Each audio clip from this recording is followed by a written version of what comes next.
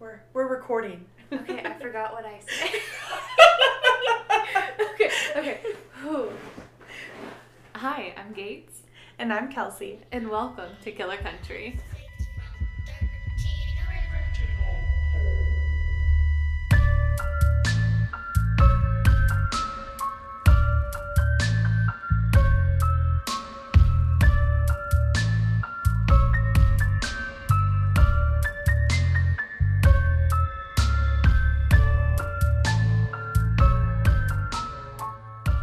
We may or may not have just forgotten our whole entry or intro, so I mean it's fine. It's a Tuesday, and Isn't it though? it has been the Mondayest of Tuesdays ever. It is. And then pregnancy brain on top of that. And this is technically only our 4th episode that we've recorded. Yeah, but we're already professionals, and I know all of you can tell. Yes, especially because we don't have as much, not feedback, what's that word that I'm looking for? Echo. We don't have as much echo as we did Yep, previously. we're working on our echo situation. Yes, so that reminds me, I'm going to make a memo to myself to get some soundproofing. Yes, our foam pads. Perfect. Well, I do have to admit, I gypped you guys on the episode from last week. You did. I did. I edited it out, and I even did it without telling Gates. I was so upset whenever I heard it because I was like, yes, we're going to tell these people some awesome news. And then I only heard half of it. And I was like, Kelsey. And let me tell you why. So my family is very spread out. Matthew and I have lived together in a lot of different places. So we have friends literally everywhere. Mm-hmm. And for whatever reason, I put it in my head that it was really important for me to tell some of these people the news in person. And those people didn't get told before the episode would have been posted. So, without further ado, I too am pregnant. So we are both pregnant, and I guess we can both tell, or I can tell about how we actually found out that we were pregnant. So this was before Killer Country was actually a podcast. We had already met though. Like yes. we talked. I think we met up one time only. Yes, we had. So I did the interview where I interviewed everyone, and I decided that we clicked. Yep, for sure. So there was no way that I could not do the podcast with you. Does that make sense? Yes. Okay, I couldn't do the podcast without you. There we go. Got you. And so we met up once at your house. Your husband showed us how to podcast. Yep. And then we were going to get together again to do something else. I think it was just I think we were just going to start laying out the plan. This was very early because we met up 4 or 5 times before we even started recording. So yeah, we were just laying out the plan and trying to figure it out. Mm-hmm. And I had the bright idea to go over at 8 o'clock in the morning. Yeah. And I wasn't sure if Kelsey was a morning person. So I'm like, hey, is 8 o'clock okay? It was on a Saturday or a Sunday. Yeah, and we were going to meet up the next day. Mm-hmm. And I was out and about. I was I'm literally in the TJ Maxx when you texted me. Oh, man. And because, no, we were going to meet later in the day, I thought. Because how did that happen? Because I was in TJ Maxx and you texted me and you were like... I was texting you about the next morning me going over. And you were like, I'll stop and grab coffee on my way.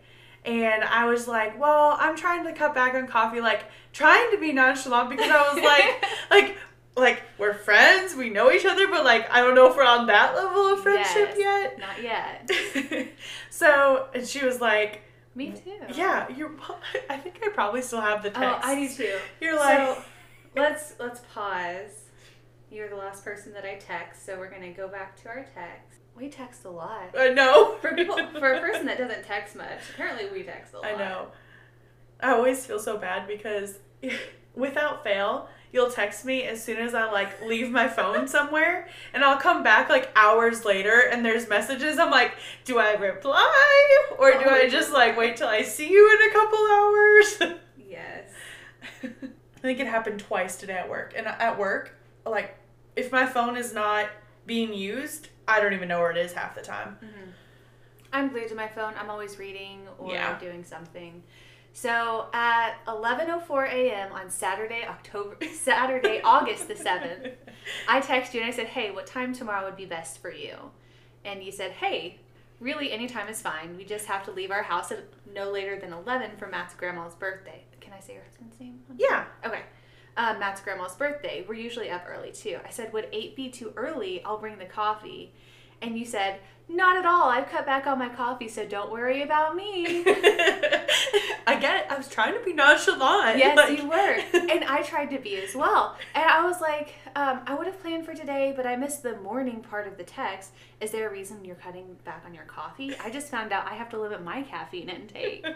And you said, LOL, no worries. Are you pregnant? With 5 exclamation points and a question mark. So in all caps, I replied, are you? And he said, yes, in all caps. And I said, no effing way, me too. And the rest of this conversation is in all capital letters with 50 million exclamation points. Happening from my side in the middle of TJ Maxx, specifically the bra aisle, because bras don't fit. Like, early on, nothing fit me anymore, and nothing was comfortable. So I was like, I gotta find something. And I did. I stood in that, the little bra and undies aisle, and that's where I was. Yeah, and I was outside at the time that we were texting, and I ran inside. My husband was sleeping at the time. And I run in, and I'm like, Nick, guess what? And he just looks over at me. He's like, what? And I said, Kelsey's pregnant, too. And he said, okay. And who's Kelsey again? I was like, the girls that I'm doing the podcast with. So you had found out, but we both found out on Thursday. Yes, literally found out the same day. And then our due date is the exact same day. Mm-hmm. It's actually my husband, Matt's birthday. Yes. So, sorry, babe, you're losing that to the sweet, sweet babes. And that's going to be April 18th, 2022. Yes. And I found out what I'm having, so my husband and I get to welcome a bouncing baby boy. We're so excited. And I'm going to counter that with a sweet baby girl. Yes. And they're going to be best friends. We're going to set up a nice little play area that they can hang out in while we're podcasting. Yes, so now not only will you have Tack being a part of the podcast, you will have baby, hopefully coos and giggles, but definitely not screaming. No. Our babies are not going to scream. We need to knock on some wood. Yeah, right. So now that we've given that wonderful news, yes, is there anything else crazy that's been happening this week for you? For me, no. I guess recent in true crime, the Brian Laundrie case is just kind of moving along at a slug pace, but I don't know. I don't know if that's one we'll cover, but it's just one that's obviously prevalent in the news and everybody I know is keeping a watchful eye on. If you are doing research on it, just make sure it's a reliable resource. Yes, and one of my biggest pet peeves about that case is the fact that people keep referring to Brian as Gabby's fiance. Yeah. He's not her fiance. No. They decided to take a step back and they decided that they would be dating. So they were not engaged at the time of her murder. Right. Which... hence the murder, possibly. Yes. And I was probably not reading a correct source, and it just came across my feed about how the remains could not have been Brian, which I don't think that they are. Well, I don't know, because they did identify through dental records, which is typically pretty reliable when it comes to remains, especially, depending on the decay. But I guess if they were underwater, they would decay faster. But I did... a reliable source. I did hear on the way over, I was listening to it, that they had not confirmed through DNA testing that it was him. Yeah. So they did confirm through dental records, have not through DNA. Yeah. So I don't know. It's one of those things. I don't think we'll have answers until there are answers. So nope, not anytime soon, at least. Yep. So moving on into Arkansas. I almost said the next state. Yeah, so... not that you guys don't know what comes after Arkansas, but, Arizona. Arkansas? California? California's after Arkansas. We already did Arizona. Yeah, I know. I thought you were saying... Just ignore me. Just please. I just about introduced us into traveling into California... and then thought that our listeners wouldn't know what state came after Arkansas. Okay, so I was on the phone with my best friend before we pulled up to my house, and I was talking to her, and I was like, we're going to present on 2 cases tonight. Like, we're going to record it because we didn't record last week, and we're doing Arkansas and California. And she just, kind of paused for a second. She was like, I just now realized that there aren't any B states. No. No, there are not. There are not. There are no B's. Also no Q's. Yes, there are quite a few letters that there are no states for. Aw, it's okay. Yeah, we are all entitled to our blonde moments. That's Unfortunately, right. between the two of us, I am supposed to be the blonde. So, and especially because I am pregnant and my pregnancy brain has melted my brain. Oh, but it's the most glorious thing. You just blame everything on it. Oh, I do though. I seriously do. So I'm the most excited about Arkansas. So I do this thing every time before we record. Okay. And I'll call my little sister, Brianna, Mhm. in which her birthday is technically today. But by the time that this comes out, it'll be the day before my other sister's birthday. Oh. Yes, so happy birthday, Brittany. I saw that we have some listeners in Sherwood, Arkansas, and that's where my sister lives. Oh. So happy B-Day, Brittany. I love you. But I read her my California case and my Arkansas case. And the thing about our Arkansas case is I am doing the big one, like at least to me in Arkansas. Definitely. And Brianna was like, yeah, I know you had a lot more information on California, but Arkansas is my favorite just because I'm biased because that's where we grew up. Right. And I listened, I did a lot of research on the case that I'm going to be presenting to you guys today. There were some things that I found out that I didn't know, and there was this podcast that I tried to listen to that went over the case as well. And I tried to listen to it. I got in about 2 minutes before they kept saying Alma that I couldn't do it. It is Alma. It is Alma, Arkansas. We're not that fancy, let me tell you. So It is spelt like alma mater. It is. But we're Alma, Arkansas. We're Alma. We ain't fancy. Through and through. Yes. So I'm going to be presenting in Alma. Where are you presenting at today? I am in Fayetteville. Oh, okay. Yes. Fayetteville. Very nice. Well, I guess as tradition goes, the person with the lowest letter. First letter. First letter. Alphabetical. Yes. And I promise one of these times it's going to be me going first. Yes, it will be one of these days. So let's travel to my hometown. We're going to go to Alma, Arkansas. And it's Not Alma. Not Alma. It's Alma.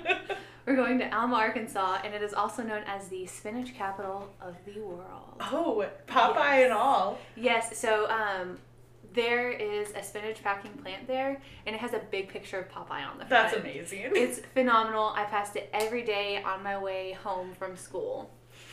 So, in 1990, the population was 3,305 people.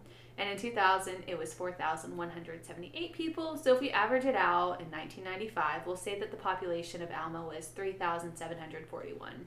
But no matter what measurement we're using, it is still a small town.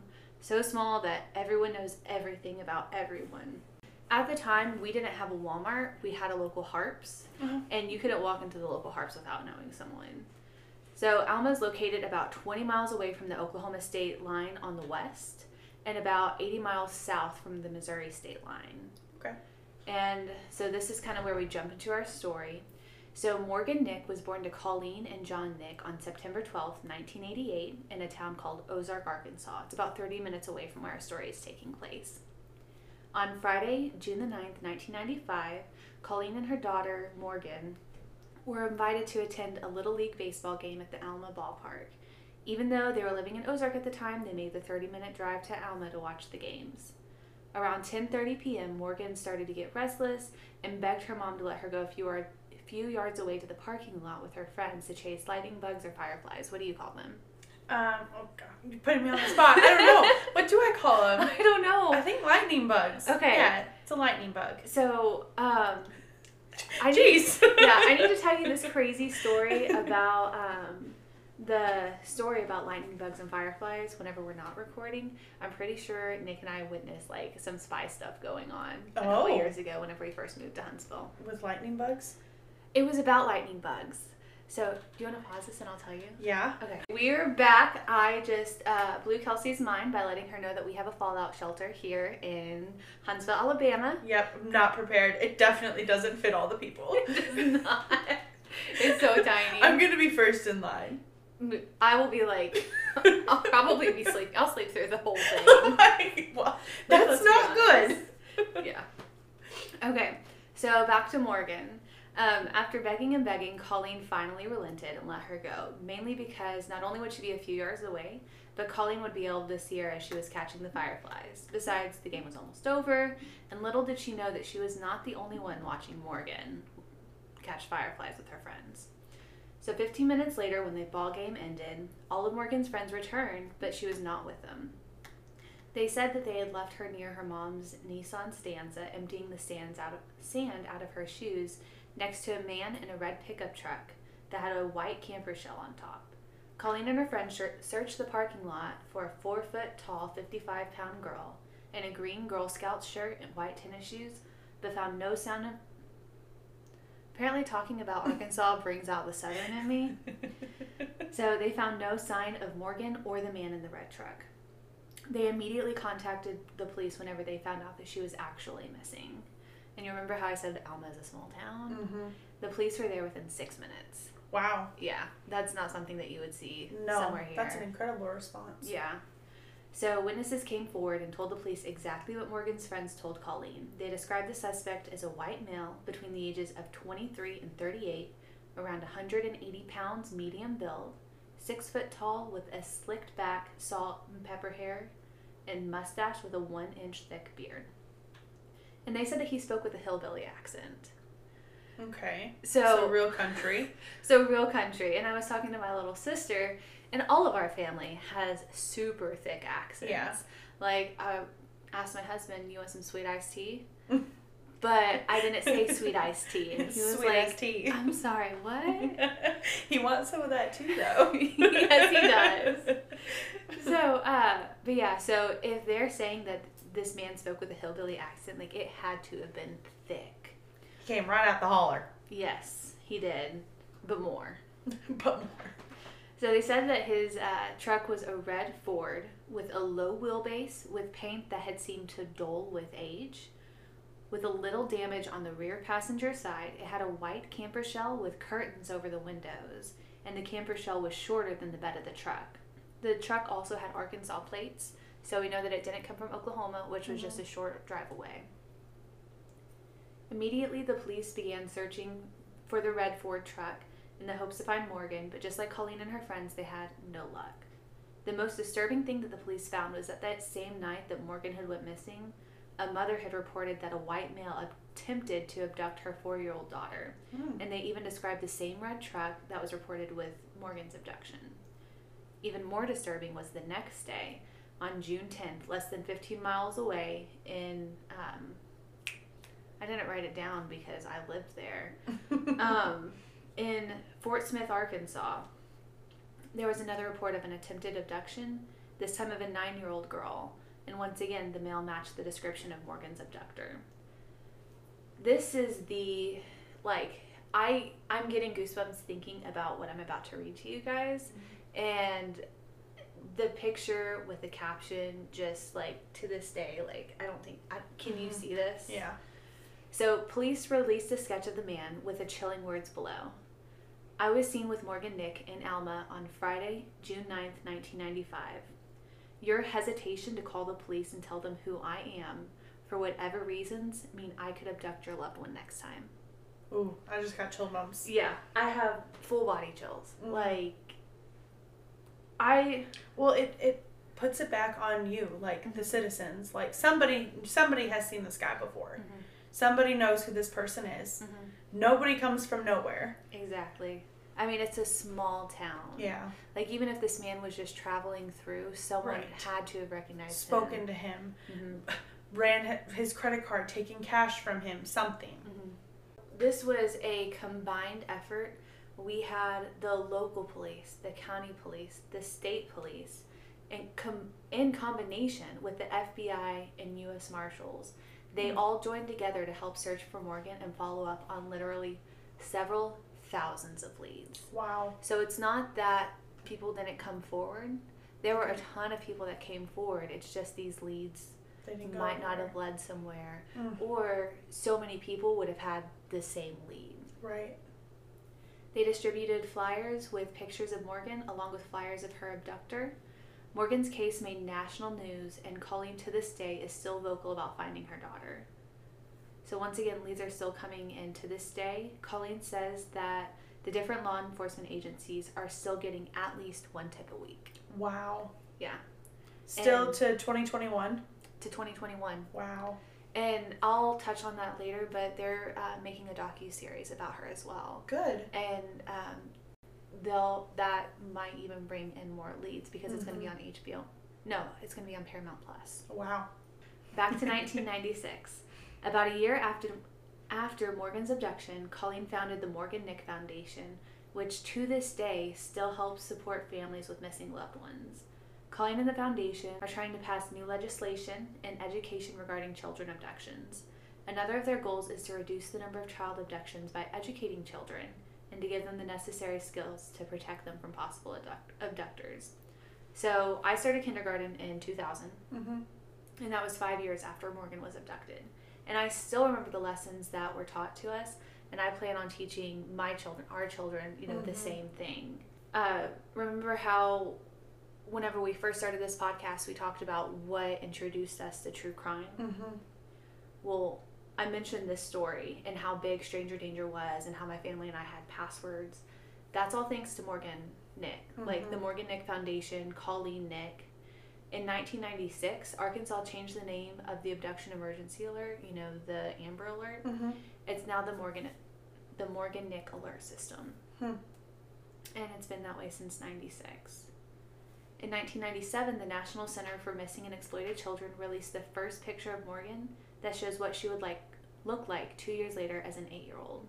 So children grow in age at such a fast rate that investigators will usually commission age-progressed images of missing children just to depict an updated appearance. Systemic research has found that this leads to accurate recognition rates compared to outdated photos. Morgan Nick has pictures depicting her as 8, 12, 27, and 32-year-olds. I feel like I remember seeing more pictures of her growing up, as the years had gone on. But these are the main, pictures that I found, the main ages in those pictures. It's so chilling, to hear you say that. You've seen more pictures of her growing up. They're not pictures of her growing up. No. Those are age progressed pictures provided to you by authorities because she's not there. No. It's because she's been missing for 26 years. Now, in 2002, police were called to a private property in Boonville, Arkansas. It's about an hour southwest, after they received a tip claiming that Morgan might have been buried there. Now, the police said that the tip was so specific that they felt that they needed to bring a police dog or a cadaver dog and dig there. After a long day at the location, they ended their search around 9:30 p.m. and told reporters that they did not intend to return there. In 2005, the Nick family was featured on Extreme Makeover Home Edition. Aww, I love that show. Ty Pennington is my crush. Yes, oh my gosh, I was so frustrated. So they actually lived a couple streets over. We kind of lived in the same neighborhood, but it was, it's Alma, Arkansas. Yeah. It's tiny. But you turned off a road, and we kind of lived off that same road. And my entire family got signatures from the entire cast. But I was with my family in Oklahoma. So did they get to go and be a part of the crowd and everything? Yeah, they actually got to help work on the house too. It was my dream. We used to watch Extreme Makeover Home Edition every Sunday night. Yes. And my dream to meet Ty Pennington. Oh, man. Man. And it was a wonderful house. Tony Hawk came out. She has a son. Wow. My memory could be foggy. I was friends with one of his friends, and Tony Hawk. No, not Tony Hawk. No, Colleen's son. Oh, I'm pretty sure his name was Logan. Of course, I didn't want to include her other children in this just because I really wanted to focus on Morgan. But Tony Hawk came and built him a skate ramp in the back. That's so cool. It was so cool. I'm gonna have to look up that episode now. Yeah. So it was in 2005. But the reason why they had come to the house was because their water heater exploded. Oh, no. And Colleen is such a staple in the area just because they go and they do the teachings and educations at all of the schools there. So they really wanted to go ahead and help her out. They also did a little feature on Morgan Nick as well to kind of get more tips in. So now we are going to fast forward to 2010. 30 minutes from Alma, in a town called Spiro, Oklahoma, police searched a vacant house for DNA evidence that could show that Morgan was taken there after her abduction. So that was back in 2010. In 2017, police returned to the house to conduct another search after receiving another tip. Cadaver dogs were once again brought in after they were alerted that there could be a hidden well on the property. The Alma police chief at the time was Russell White, and he had said that the property that was searched previously belonged to someone that was a person of interest very early on in the disappearance of Morgan. He didn't state who it was. There were so many. Even my sister's father was one of the people that was brought in that was questioned. Just because he was a white male living in the area. Huh. Yeah, that he had a beard at the time. I'm pretty sure after that he ended up shaving his beard off. And cut his hair. I mean, at that point, it's at no fault of the people being questioned. Police literally have to ask everyone who meets the demographic that they are searching for. Yeah, it was a person of interest in the disappearance, but at the time, both in 2010 and 2017, the person of interest was behind bars, and they were never able to connect him to the abduction of Morgan, but they weren't able to clear him either. Okay. And unfortunately, the Leflore County Sheriff later said that there was no evidence related to Morgan that was uncovered during their search. Let's backtrack on to 2012. A woman from Hollister, Missouri, this is about 2.5 hours from Alma, placed an order on VitalCheck in an attempt to obtain Morgan's birth certificate. Oh. Yeah. So for those of you that don't know, VitalCheck is an internet-based company that supplies certified copies of vital documents like birth, death, and marriage certificates. She was trying to claim that she was Morgan. In the beginning, investigators could not tell if the woman, her name was Tanya Smith, legitimately thought that she was Morgan or if she was trying to fraudulently steal her identity. That following year, in 2013, she was sentenced to 6 years probation and she had to pay a $2,500 fine. I had seen an interview that was done with Colleen shortly after, and she just looked devastated. Yeah. I mean, can you imagine your daughter is missing for 2012, so 22 years at this point. I thought 1995, yeah. Yeah. So I just think about how old we were at the time. So 17, your daughter is missing for 17 or 18 years, and some piece of human garbage tries to steal her identity and claim to be her. Well, and where was her mind at, this Tanya? Like her parents wouldn't recognize her. Yeah. Wouldn't have been that old. She would have still looked and sounded and been like that. Yeah. Like she was as a child, Well, no, she was abducted in 95 and this was in 2012. But still, you don't change that much. Yeah. I can look at pictures of myself as a kid. Of course I'm grown now, but I still have the same features. Yeah. And there are still things about my voice and stuff that are the same. There are things that have changed, of course, but there are things that a parent would recognize. Yeah. So maybe she thought because she was a white woman with blonde or brownish hair. It's disturbing. Now, a few years ago, in 2019, the Morgan Nick Foundation received the Victim of Crime Assistance Grants to continue to help families of missing adults, and they were able to hire 7 more people onto their staff. Wow. Colleen said, this gives me good goosebumps, good chills. So Colleen said, we've already served 291 families and the law enforcement agencies, and we've seen 27 people recovered already. Wow. And that's since October 1st of this year. By this year, she was meaning 2019. That's awesome. Yeah, it's phenomenal. The Morgan Nick Foundation does so much for the state of Arkansas, and Colleen is just out there. She's willing to talk to anyone. She's willing to do anything to try to find her. Do they focus mainly on the state of Arkansas? I believe so. Okay. So I could be wrong, but I remember moving to Missouri, and no one knew who Morgan Nick was. Wow. They didn't know anything. And with it being so close, that's crazy. Yeah. So where I lived in Springfield, it was less than 4.5 hours away. But none of my friends knew who Morgan Nick was. They didn't have the same reaction to stranger danger as I did. None of my friends had passwords with their parents. Right. So it was just such a strange thing to go from a community that had such an importance on stranger danger to move somewhere where, I mean, it's not that it wasn't practiced, but no one had the same rules that we did growing up. It wasn't to the same level. Absolutely. Now, they have one member of their staff that does their education piece, and this is the person who goes to all of the schools, and they said that she has face-to-face presentations, or she has had face-to-face presentations with over 40,000 kids in the state of Arkansas from kindergarten through college, and this is on subjects like little kid safety, home alone safety, sex trafficking, and being sure you know your home phone number. That was a big thing. And one thing that we were taught, I don't know if this is something that your parents or your community taught, was you have to know your mom's name. You can't, like, if she's not lost in the store, no. It's Hope. It's Farah. It's whoever. It's, you can't yell mom, because then all the moms in the area are going to come searching for you. In April of 2021, so this is just recently, they locally released a documentary covering Morgan's case. And in May, they claimed to have had 300 new tips. Wow. That's new in all capitals, bold. 300 new tips called into the Alma Police Department. Jeff Pointer, the current police chief in Alma, says that with the case being an open, active investigation, we can't call them back and give them details on the results of the lead. We want them to understand that an investigator is looking at every lead as they come in.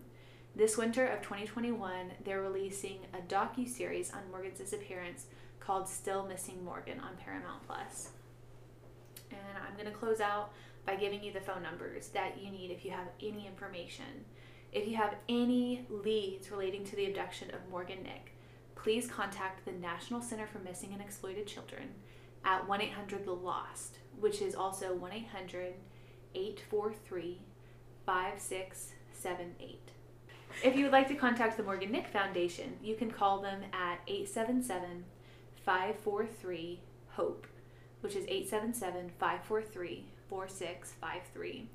And their mailing address is P.O. Box 1033, Alma, Arkansas 72921. We're gonna find her.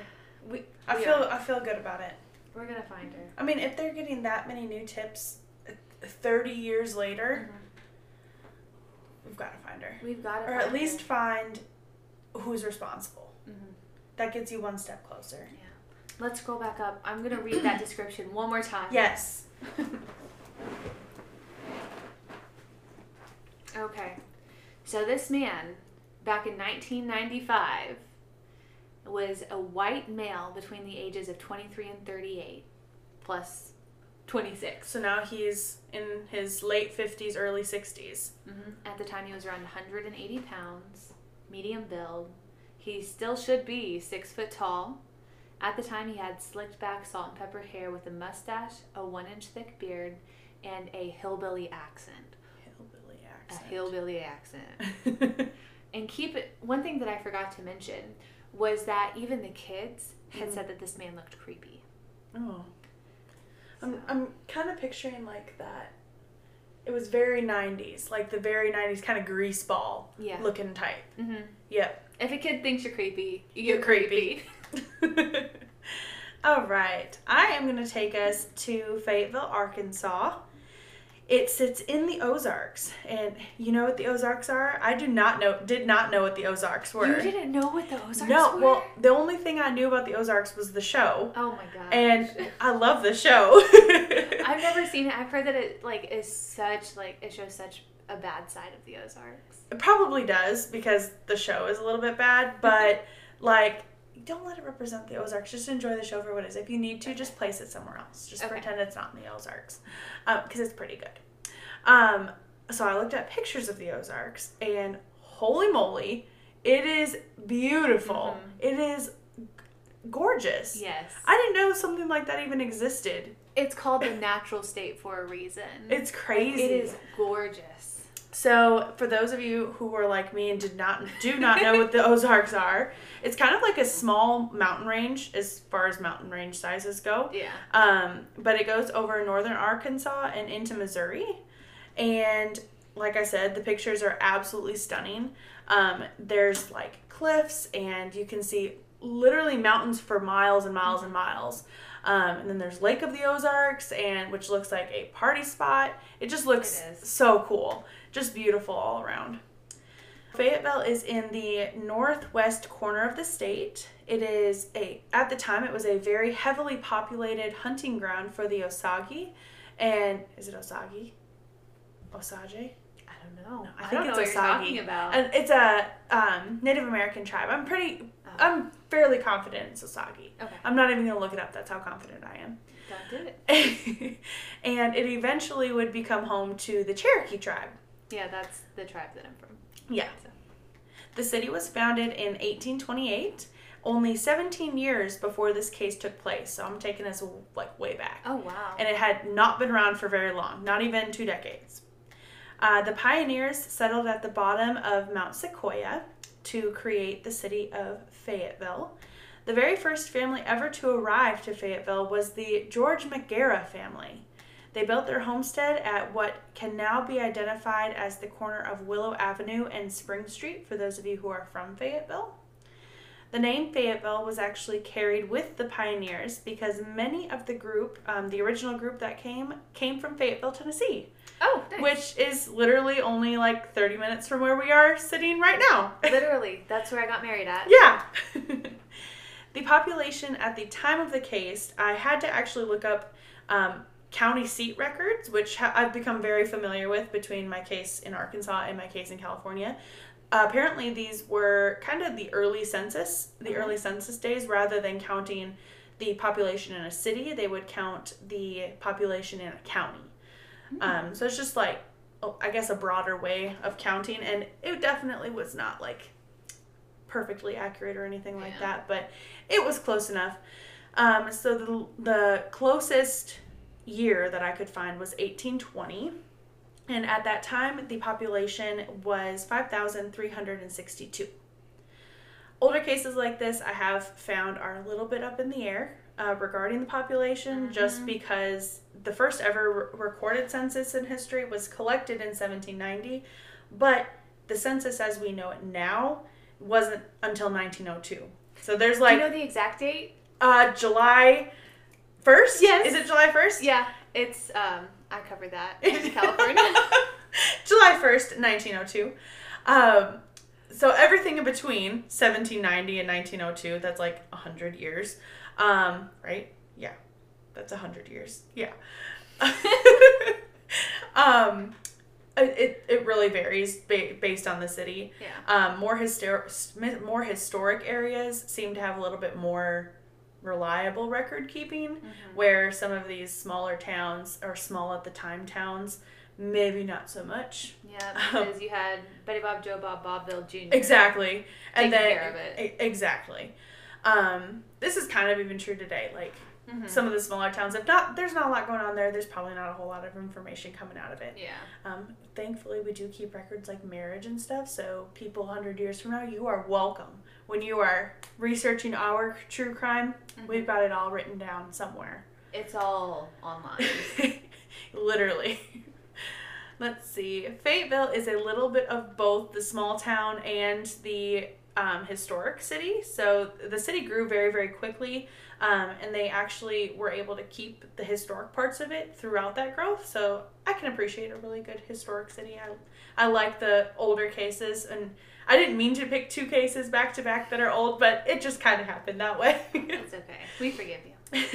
The current population of Fayetteville is 85,166. So tremendous growth between the time of this case, 1845 and 2021. It's now the 3rd largest city in Arkansas, home of the University of Arkansas Razorbacks, who apparently hate everyone in college football. Yeah. I didn't know that the Razorbacks hated so many people. Yeah. So that's why when we were younger, we were taught to say boo Pig Suey instead of woo Pig Suey. The longtime rivals that are on record are the Longhorns, LSU, Ole Miss, and more recently Missouri. So I guess the Razorbacks they're just adding to their list. Yes. They have all the rivals. Yeah.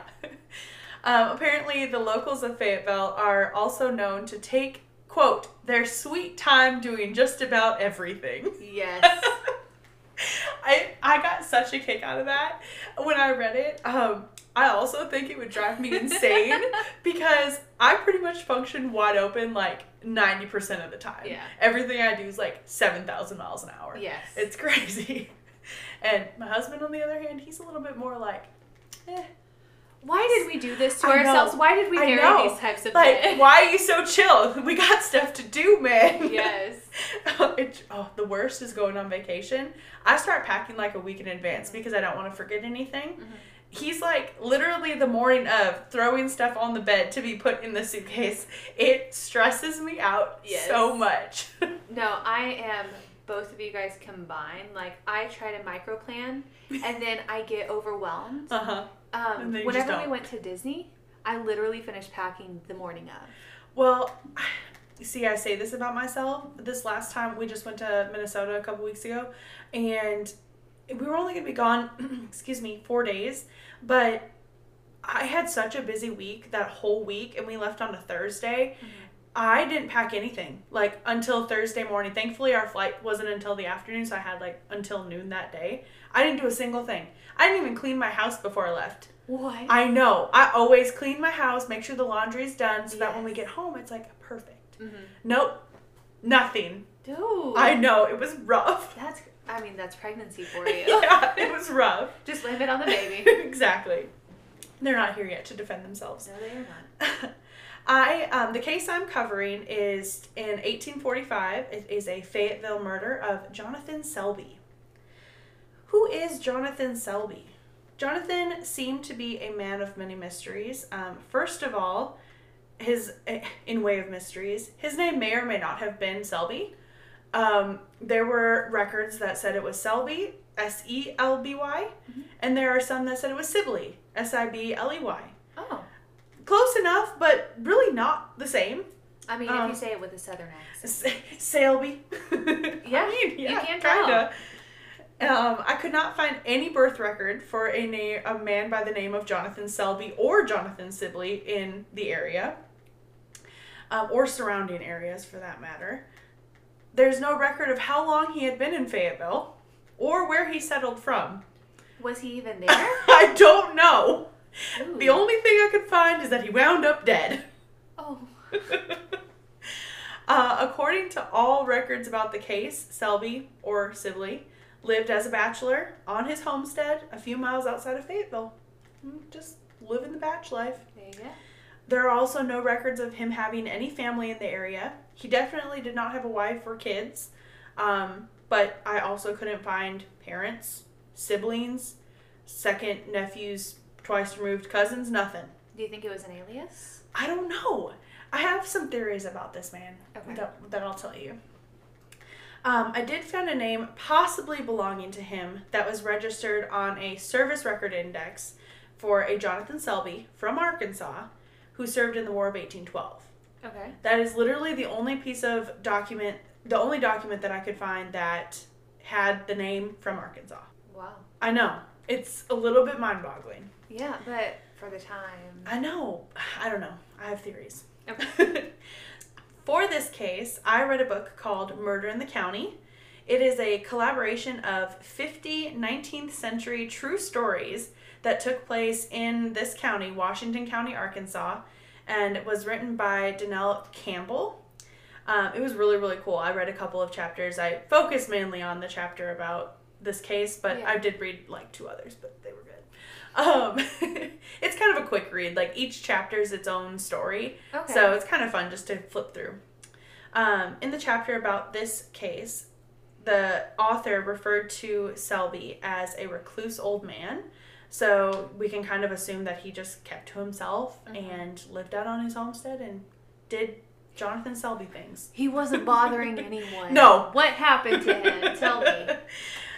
We're going to make some assumptions about Jonathan Selby before we get into what actually happened to him. Okay. Based on 2 pieces of information. The average life expectancy for a man in 1945 was between 50 and 60 years old. Okay? That's fairly old, I mean, for 1845. Yeah. And the youngest recorded age for soldiers in the War of 1812 was 16. Okay? with that in mind, we're going to say that the record I found about the Jonathan Selby in the War of 1812 was him. Yeah. We're going to assume. And we're going to say he was at his youngest, 16 years old as a soldier. So this would bring us 33 years later, would bring us to 1845. So he would have been around 49 years old. Okay. With that in mind, I'd say during this case, he was likely between 50 and 55, based on that people didn't really live past 60 years old. So that's what we're going to assume. He's around 50. He's nearing his expiration date. Nearing expiration, and in this term, he was a recluse old man. Yes. We know he was murdered. Otherwise, we would not have a case to talk about it at all. You are correct. But there's not even a registered grave or obituary. Literally nothing. Like, even after his death. What in the world? It was bizarre. I'm beginning to think that this man does not exist. I don't think it was his name. I don't think that he was who he said he was. Yeah. We're going to have more reasons to think that too. Ugh. It is kind of interesting though that with there being so little information about him, and he was obviously a loner, like where was he? Who was he? Why was he there? He was a recluse. He was a recluse. He kept to himself. He wasn't bothering nobody. No, minding his own business. Next, I want to introduce you to the Burnett family. Crawford Burnett was born in 1785 to John and Elizabeth Burnett in Hanover County, Virginia. He was the middle child of 5 sisters and 2 brothers. Big old family. Yes. On all accounts, they were pretty normal. There was nothing crazy going on in the family. No history of family issues, no recorded abuse, anything like that. In 1810, Crawford married a woman by the name of Lavinia May Sharp. Oh, that is a Lavinia. name. Uh-huh. Lavinia. Nice. Lavinia was also born in 1785. And the only family history I could find on her was her father's name, Richard Sharp. Together, the couple, so Crawford and Lavinia, spent a good portion of their marriage in Patrick County, Virginia. They had at least 4 sons and 3 daughters, but the only named children on record are a son, John, born in 1811, and a daughter, Minerva, born... Please name your daughter Minerva. Minerva. Minerva McGonagall. Isn't that her name? I don't know. I'm like 92% sure that it is. But Minerva was born in or around 1820. It is. It's Minerva McGonagall. Yes. Sorry. Sometime after 1820, the family moved to Connecticut for just a little bit, and then they ended up settling in Washington County, Arkansas, where they would live out the rest of their lives. Spoiler alert. Crawford and Lavinia would both have been around 60 years old at the time of this case, and their son John was around 34. What happened? What happened to Jonathan Selby? We don't know. I'm going to tell you. Okay. I'm just getting stressed over here with my dog. August 12, 1845, after premeditation, Crawford, Lavinia, and their son John murdered Jonathan Selby at his home. What? Why, you might ask? Why? It was believed that Selby hoarded large sums of money at his home. He wasn't bothering anyone. Nope. And this was a complete assumption based on the sole fact that Selby paid for his 80 acres of land in cash, built his home and outbuildings himself, owned livestock, and was at one time seen putting a large, quote, large amount of money into his wallet. Okay, it was probably like $2. Right. What's a large amount of money in 1845? So those facts alone told everyone that he had all this money. He was hiding it on his farm. Oh my gosh. The Burnetts had literally no proof at all that Selby had any more or less money than they did. I would assume he probably had a little bit more because they had like 7 kids. Yeah. So kids cost money. I'm just saying. They do. Before they're even born. Yeah. Since Jonathan had no family and kept himself, the Burnetts would have very likely gotten away with the crime if one of their own daughters had not ratted them out. Ooh, yeah. Was it the only one on record, Minerva? So listen though, Okay. I have feelings about this. Yes, by all accounts they say it was daughter Minerva. Okay. However, all accounts say that it was their 15-year-old daughter Minerva. Minerva was born in 1820. There's record of that. Yeah. At the time of this, she would have been 25. Yeah. So I don't know if the records are wrong and meant to put 25, but literally every single thing I read about this case said 15-year-old daughter. Maybe the people who did that had meant 15-year-old, but the only daughter that they could find was Minerva. So they assumed. And not getting a free ancestry trial, they didn't realize that Minerva would have been 25 at the time. Right. So I don't think it was Minerva. I think it was one of Minerva's younger sisters, because there is record that Minerva was born in 1820, so she would have been much older. Whichever daughter it was, she said that her parents had planned Selby's murder, and her brother John had executed it. As soon as his sister confessed, John fled to Missouri. Okay. And Crawford and Lavinia, however, were arrested right away and would go to trial in October 1845. The Burnetts had a somewhat famous defense attorney on their team. He was by the name of Isaac Murphy. And after their case, he would become a pro-Union member of the Civil War and governor of the state after the war. We're going to come back to him, so just remember his name because I found some good information about him. Okay. Many attorneys on both sides of the case did not believe that the Burnett's daughter's confession was accurate. They thought that she was making it up for whatever reason. But it didn't matter because the jury believed it, and both Lavinia and Crawford were found guilty on October 11th, 1845, and sentenced to death by hanging. Oh. I know. That was still a thing. Still a thing in 1845. So that same fall, the city quickly built a hanging scaffold. It was like a whole thing. Like, the whole city got involved. They threw it up. Well, they usually did back then because that was all their entertainment. They didn't have TVs, radios. Oh, no, this was a whole thing. So they built this hanging scaffold south of the city strictly for the public execution of the Burnetts. They would become, this whole kind of area, the scaffold, would become a very well-used structure throughout the Civil War. Yikes. Yeah. And it would become known as Gallows Hill. On November 8th, 1845, it would experience its first hanging, and it would become the site where Crawford and Lavinia would be hung in a double hanging, and Lavinia would become the first woman to ever be executed in the state of Arkansas. Really? Fun fact, she would remain the only woman ever executed in the state until the year 2000. What? Yeah, no women between 1845 and 2000. In 2000, a woman named Christina Riggs murdered her children and asked for the death penalty, and they gave it to her. Yeah. Yeah. No, okay, that's, I'm sorry, I'm going to talk on that for a second. Let me get on my soapbox. Okay. Do not, sorry. I'm in trouble. No. Do not give someone who asks for the death penalty the death penalty. Oh, I agree. They should spend the rest of their lives in prison. Yep. Like, I don't care. I remember that one guy who, like, died in prison and he was brought back to life and he was like, oh, well, technically I served my life sentence. No. Oh, I know who you're talking about. Yeah. Yeah. No. I don't remember what his name was. No. They will live out the rest of their lives, not their natural lives. Yeah. They should live out the rest of their lives with the memories of what they did. Yeah, I agree. Nope, Sorry. In a nutshell, I don't know if we'll cover her down the road, but yeah, she murdered her children, and then when it came down to it, she, like, begged the judge to give her the death penalty, and that's what they did. No. I know. Not long after the couple's hanging, their son John, who, remember, was hiding out in Missouri, was captured and brought back to Arkansas, where he was also convicted and hanged on December 26, 1845, on the same scaffold.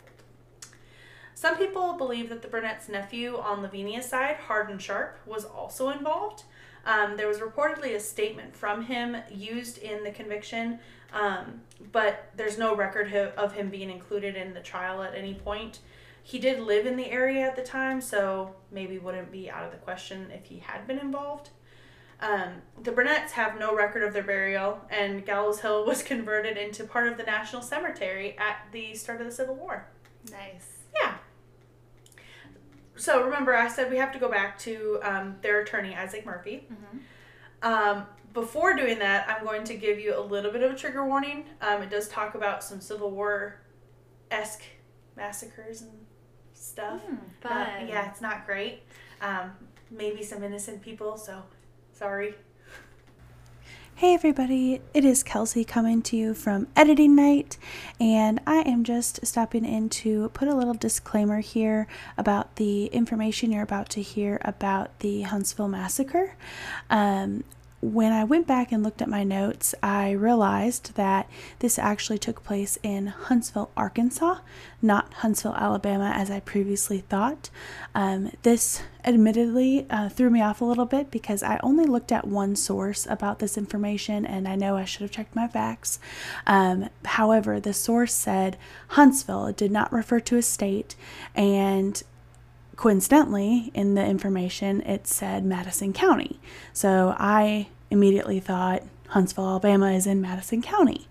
And then I realized after a little bit further research tonight that Huntsville, Arkansas is also in Madison County. So I just wanted to make sure that I cleared that up so you all are aware of what state this actually took place.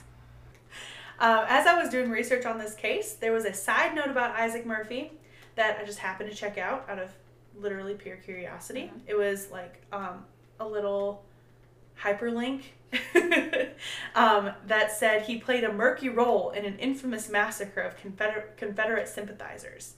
So naturally I had to click on this hyperlink. Yes. It brought me to a synopsis written by Peggy Rogers. The aforementioned massacre is known in history as the Huntsville Massacre. In 1856, Murphy and two of his daughters moved to Huntsville before the Civil War started. Okay? He was elected into the state senate that same year, and in 1861 was elected to represent Madison County as a Unionist delegate. So a Unionist delegate is basically the person to speak for the people in support of the Union at the time. Remember, Civil War. This was a whole thing. Yes. As a Union supporter, he was very unpopular. He and his daughters were often harassed by Confederate supporting citizens. It was common knowledge that he supported the Union. He represented the Union. Mm-hmm. In November 1862, Murphy's daughters they had gone out to visit him at one of the bases, and they were escorted part of the way back to their home. And 25 Union soldiers who, after the daughters left, were attacked by Confederate militia, and 18 of them were killed. Oh, man. Yeah. This pissed off the Union. Yes. It was a very sensitive time. Murphy and the Union General Herron were given orders to head east, which would have taken them directly through Madison County, where they would have the opportunity to confront the Confederate citizens who harassed Murphy's daughters and killed so many of their men.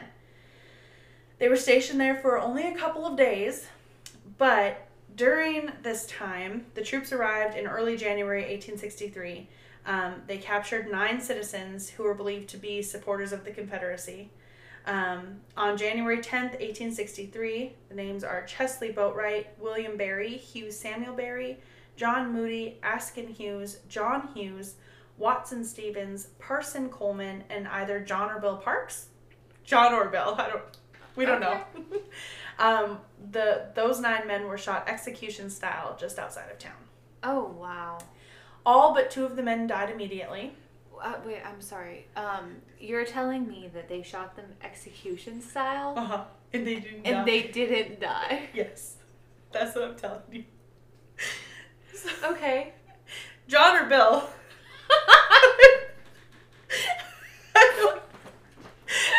John or Bill Parks survived the shot and crawled a quarter of a mile to the Vaughn house, where the woman who lived there helped him and nursed him back to health, where he was able to tell the story of what happened and identified the men responsible. That's probably why it's one or the other. He doesn't want to be known. Right. She's just John or Bill. And then after he recovered, he moved to Mississippi. He was out. Okay.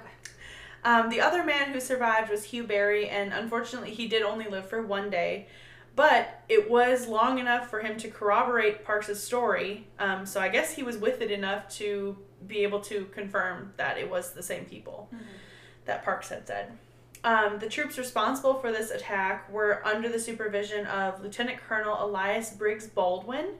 He denied being responsible for the murders and said that he was not responsible for violating the 6th Article of War. If you don't know what the 6th Article of War is... I don't. Neither did I. Apparently, it's illegal in war. It's illegal in war. Illegal in war. Okay. That sounds... Okay. It's illegal in war to execute prisoners of war before they have been adequately tried, convicted, or sentenced to a crime. So if someone is accused of a crime within war, a war crime, that's what that's called. Yes. They cannot be killed, they can't be put in jail without being sentenced to it. They can be held until their trial, but it has to be proven that they've done whatever they're accused of. Okay. Baldwin was put on trial, and the case was dependent on testimonies from Isaac Murphy and General Herron, the two who had the orders to show up in Huntsville. But neither of them showed up to the trial. Of course not. Nope. Because of this, the case was dropped, and Baldwin was honorably discharged. Really? Yeah, I know. There was not any evidence that proved Murphy was linked to the actions of Baldwin's troops, and it was never confirmed if the 8 men killed had any connection to the 18 Union soldiers who had been killed. It was literally, these men could have been involved. They could have not been involved. A lot of people said that they had nothing to do with it, but... That could be your question that you can ask whenever you die. Yeah. That could be your one question if it means that much to you. Yes. Apparently, we even have a monument in Huntsville. Do we really? In memory of the men killed during the massacre. It was erected in 2005 at a Freemasons lodge. It's on private property, and it is not accessible without invitation from the Freemasons. Aw. Where can we become friends with Freemasons? My husband's grandpa was a Freemason. What? I know. We used to have a pickup. R.I.P. the pickup. I may or may not know something about that. Oh. Yeah. But on the back of his pickup, he had the Freemasons, emblem. Oh, wow. Mm-hmm. It was, kind of carved into the light, actually. So, tell me again how we're going to get to see this. Well, I don't know. I'm pretty sure you have to be invited to be a Freemason. I don't think you can just sign up. Yeah. Not like the Girl Scouts. You just put your name down.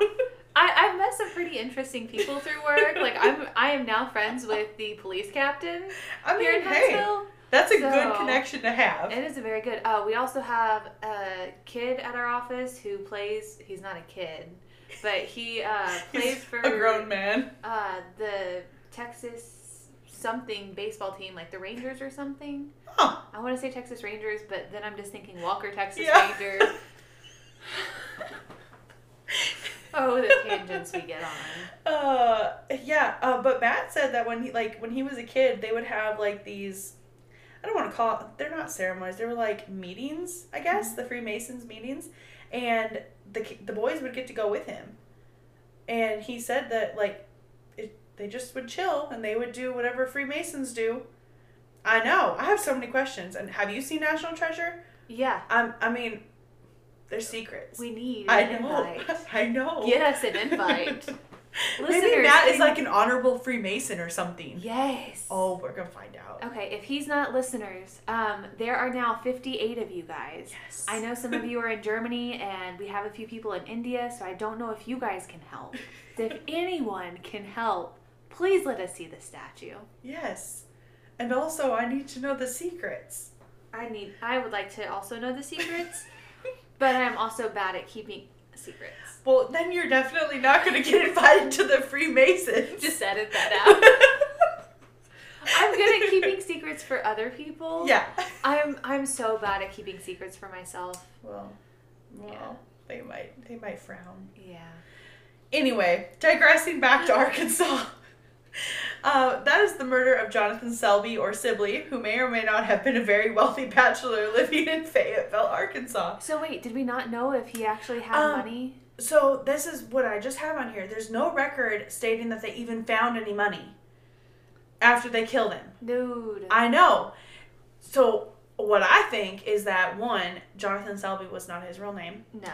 I think he was living off the grid for some reason. Yes. Maybe he was a Freemason. And he could be a Freemason, and that could be why he only paid in cash. Yeah, he only paid in cash. He had literally no ties to anyone, and I think he probably did have ties, but not under that name. Yes. And then I also want to give you some food for thought. Okay. What if the daughter who confessed ratted out the family and took the money for herself? Oh. I know. I mean, she was only 15 supposedly, but still, I mean, 15-year-olds gotta make money. Yeah, I mean, maybe I don't know. I know. I went into this case thinking, oh, it'll be open and shut. I have so many more questions. I have more questions. Who is this man? Did he actually have money? Is $2 a lot of money back then? I would think so. I would assume so as well. Surely. Did she take the money? I know. What happened to Minerva? Obviously, she moved to England, started working at Hogwarts. Like, obviously.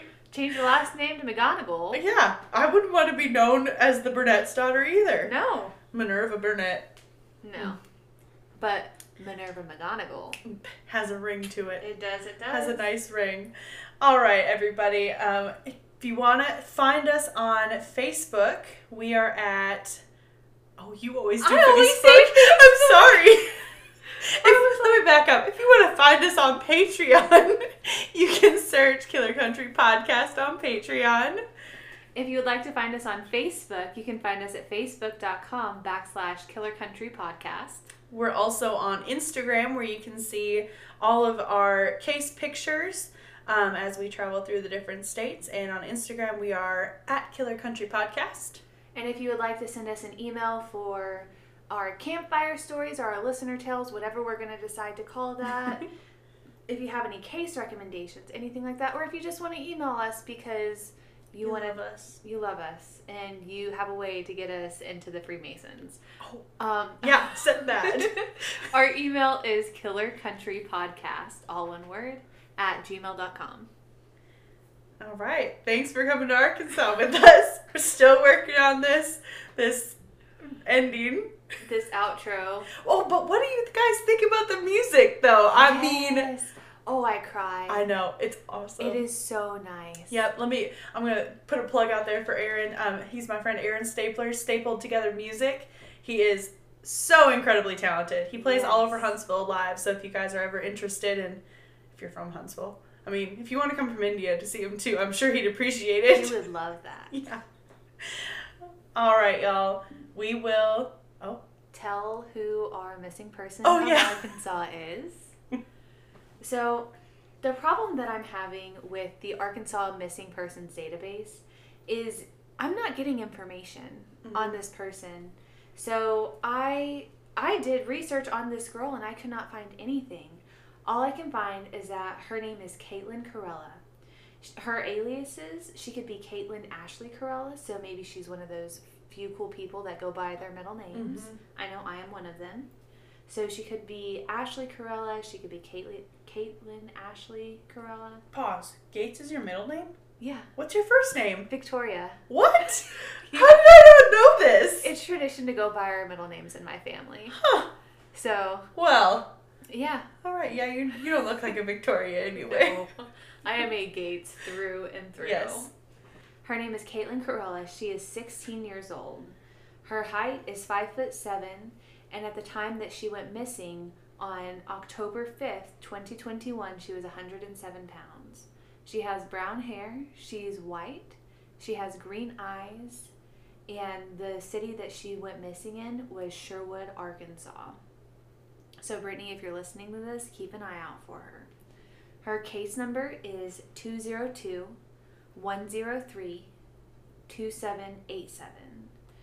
It doesn't have anything under identifying features. From this picture that I have, it just looks like an ID picture. She's smirking. It looks like she has a nose ring on her left side. And it looks like a little hoop. Of course, I know that you can get rid of those. She has a side part over her left eyebrow. Well, she has a side part. I guess she's not really a Gen Zer. She has a side part.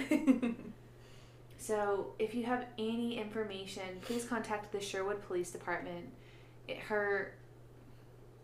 Please contact the Sherwood Police Department. Their number is 501-835-1425.